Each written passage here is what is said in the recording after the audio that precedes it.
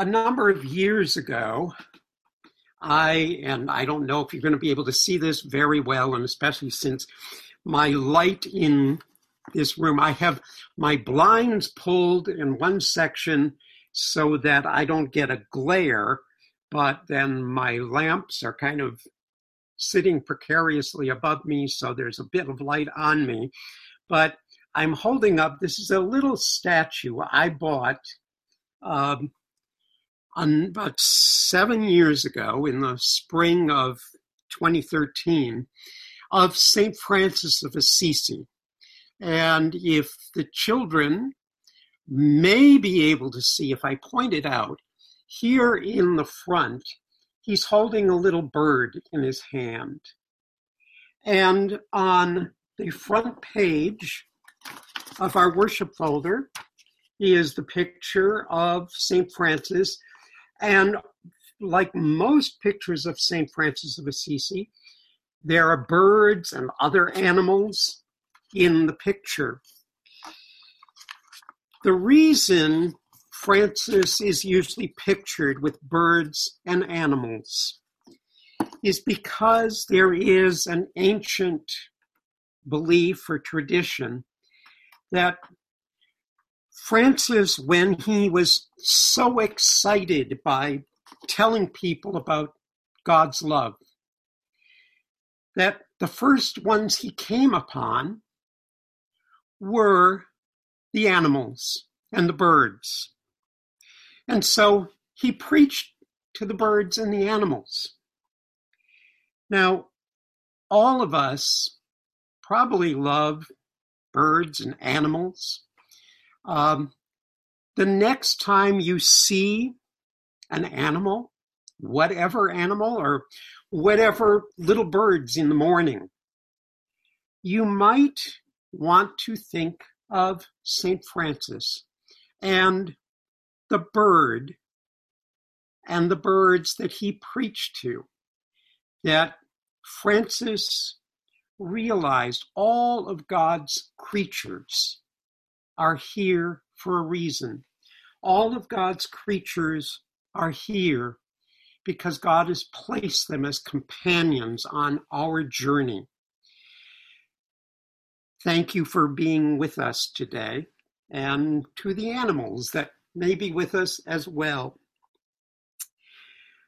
This has always been a favorite day of mine.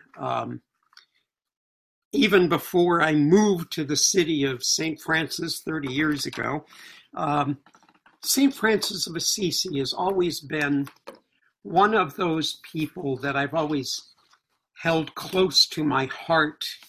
And then especially when I met my late partner, Bill, and realized his birthday was on the Feast of St. Francis, as well as Norm Boyer-Vischer and Brian, and a couple other people I actually know who have birthdays this day. Francis has always been one of those heroes of my faith. There are a couple words I want to list. Humility, peacemaker, selfless, servant to all. Self-aggrandizing, egocentric, glory for oneself. These words could easily describe three people, three saints whom we mention today. James and John in the Gospel. James and John, who were probably fairly young when this story takes place. The reason we think they may have been fairly young, maybe 20 years old at the most, is they happen to be mentioned in relationship to their father, the sons of a guy named Zebedee. And James and John, if they were maybe 20 years old, 19, 20, 21, were probably like most 20-year-olds, kind of self-centered. If If any of us can remember that far back to when we were in our early 20s, late teens, that everything revolved around us. We thought we kind of will rule the world and change things. And so James and John come to Jesus and ask for a special place in heaven. Or maybe they were so convinced that Jesus was the promised Messiah that Jesus was going to overturn the Roman governance there and take his rule as the Jewish leader. And so, hey, we want a place at your right hand and your left hand, to a place of honor.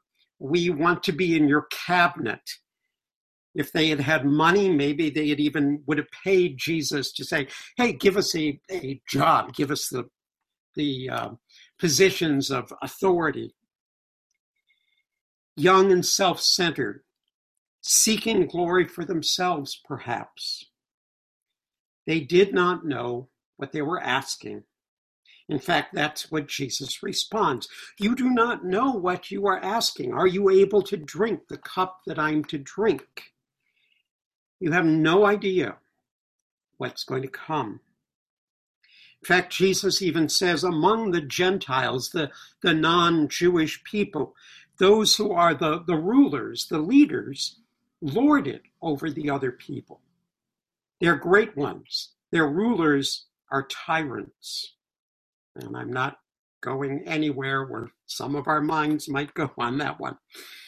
But among you, whoever wishes to become great must be servant to all. Being a servant to others, actually a servant to all, is not necessarily what we want to hear. In the year 1181 or 1182, there is question of exactly what year this man that we call Francis was born. A boy was born in the town of Assisi in Umbria. Umbria was a country or place of its own. Italy did not exist as a country at that time. And this young boy was born. He was named Giovanni. In fact, in this book that I'll refer to, it says, a boy was born to Pietro de Bernardone, a world-wise, tyrannical cloth merchant, and his long-suffering wife, Pica, who lived in a prosperous hill town of Umbria called Assisi, nestled in the foothills of the Apennine Mountains. The child was christened Giovanni shortly after his birth. His father, however, on returning from one of his many business trips to the larger part of the Franks, what became France, where he purchased bolts of stylish cloth that he would sell at a higher price to the Italians, demanded his new son be renamed Francesco, or the Frenchman, or in English, Francis. Francis of Assisi was to become, in the course of his short 44 years of life, the greatest of all medieval saints. For many thoughtful commentators, the greatest Christian figure since Jesus Christ himself. Francis. He was, as a young man, probably pretty much the same as James and John were, self-centered when he was young. It says here, Francis, by all accounts, was a wild and spoiled youth who cut quite a figure in Assisi, an indulged member of the nouveau riche. Francis always had a purse full of money, which he lavished on food and drink with his friends and on stylish clothes for himself. According to the Legend of the Three Companions, which was a book written shortly after Francis's life, he would have used only the finest materials, and sometimes his vanity took an eccentric turn, and he would insist on the richest cloth and commonest cloth being sewn together in the same garment. Needless to say, there are no marked sites in Assisi that record this ne'er-do-well youth of Francis, save for the streets themselves, which he prowled late into the night with his friends, singing and carrying on and undoubtedly wenching in the spirit of the times. He wasn't just part of the pack. He led it. He was the admiration of all and strove to outdo the rest of his friends in pomp of vainglory, in jokes, in strange doings, in idle and useless talk, in song and soft flowing garments, writes Thomas of Solano, who was a contemporary. Francis even agreed. In his testament, written in the bishop's palace in Assisi shortly before Francis died, he refers to his first 25 years of his life as a time while I was in sin. Some years later, Francis, deciding rather than become a wealthy fabric merchant like his father, just for the fun of it, to get glory for himself, he would join the Second Crusade. But on the first night out, he had a vision. God was sending him back home. Now, when he returned back home, his neighbors jeered at him.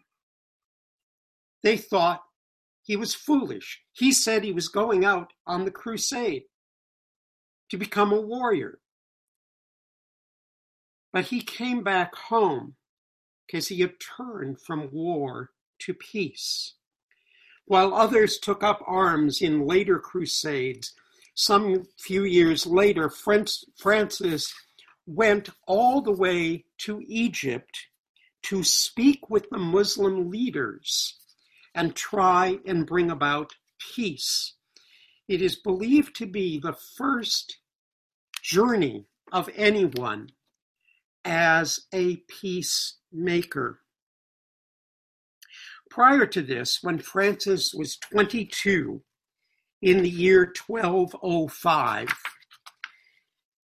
he, coming back from an errand that he was running for his father, on a very warm day, he took refuge from the heat of the day in the coolness of a broken down ruin, a ruin of a small little chapel of San Damiano in the foothills of Assisi. Now, this was a dilapidated building. It probably had not been in use for many years. While he was in there, he gazed upon a crucifix that was hanging on the wall. This is a picture of the crucifix as it exists still in this chapel. And Francis heard a voice. The voice said to him, "Francis, don't you see my house is being destroyed? Then rebuild it for me." Well, he took the words literally. Francis, at 22 years old, went and sold off some of his possessions, the possessions which really had come from his father. And he went about with the money from selling the possessions and rebuilt this small little chapel. This angered his father. It angered his father so much that his father had Francis arrested and put in prison. Put in prison for a year. Such a loving father, I can't imagine. Francis, while in this really dark, terrible, probably rat-infested prison, while he was there, he developed malaria. Which bothered him throughout the rest of his life. While he was there, he had this total conversion of life. When he was released from prison and came before basically the whole town council and in the town square in front of the cathedral and in front of the bishop and his own father and family, Francis stripped himself of everything, of his clothes, of all his possessions, and he said, "You will no longer be called my father. The only one I will call father is Pater Noster, our Father, who is in heaven." And he went to live amongst the poorest of the poor. He went about proclaiming God's love in Jesus to all those who really did not experience much love in their life. The poor, the sick. Was Francis a man of faith? Most people would answer with a definite yes. But when you read about his life and the many tribulations he faced, he questioned his faith throughout his days. His torments of soul and body were a constant reminder to him of his lack of faith. When you look at the lives of any of those who have been blessed or cursed with a message from God that must be delivered, these people we revere as saints are racked with guilt at their seeming lack of faith, or at least their seeming lack of faith to them. Francis, James, and John, all 12 of the disciples, all the people who have followed in the footsteps of Christ, all those who have been willing to drink the cup that Jesus drank. Everyone, including us, question our own sometimes lack of faith, our own depression when we get frustrated by things. When I see the work and the life of St. Francis of Assisi, I'm appalled at my lack of humility, at my lack of faith some days. I feel much closer to the self-aggrandizing James or John. I lack the humility of Francis. I avoid the poorest of the poor for fear of catching a disease. When this pandemic started, in those first 3-4 months, I probably got on, because I take public transportation, I got on the Muni bus maybe once a month, and that was to come out to church, to put together the worship folders that we sent to you. And that was it. And I was fearful when I was on the Muni bus. Now, since school started, I'm on the Muni bus at least 2-3 times a week. And every time I'm fearful. I avoid the poorest of the poor. I walk down the street. There is a homeless encampment just a block from where I live here, right at the corner of Castro and Market. And each day it seems to get worse. I walk into the street trying to avoid those people that St. Francis would have come up to and loved for their humanity. And so God places in our path people like St. Francis, who who was willing to rebuild God's church, not with glory and gold, but with humble service to others. In the days shortly before October 4th, 1226, and I just happened to notice calendar-wise, the next time the Feast of St. Francis occurs on a Sunday will be in 2026, exactly 800 years to the day of his death. Francis of Assisi completed the Canticle of Brother Sun and Sister Moon, which was the text that we used as our first hymn this morning. Here is a faith in all its simplicity and strength, humble faith, which grows to encompass the song of the whole universe in the praise of the divine Creator. Thank you, Lord, for giving us the example of Francis. Amen.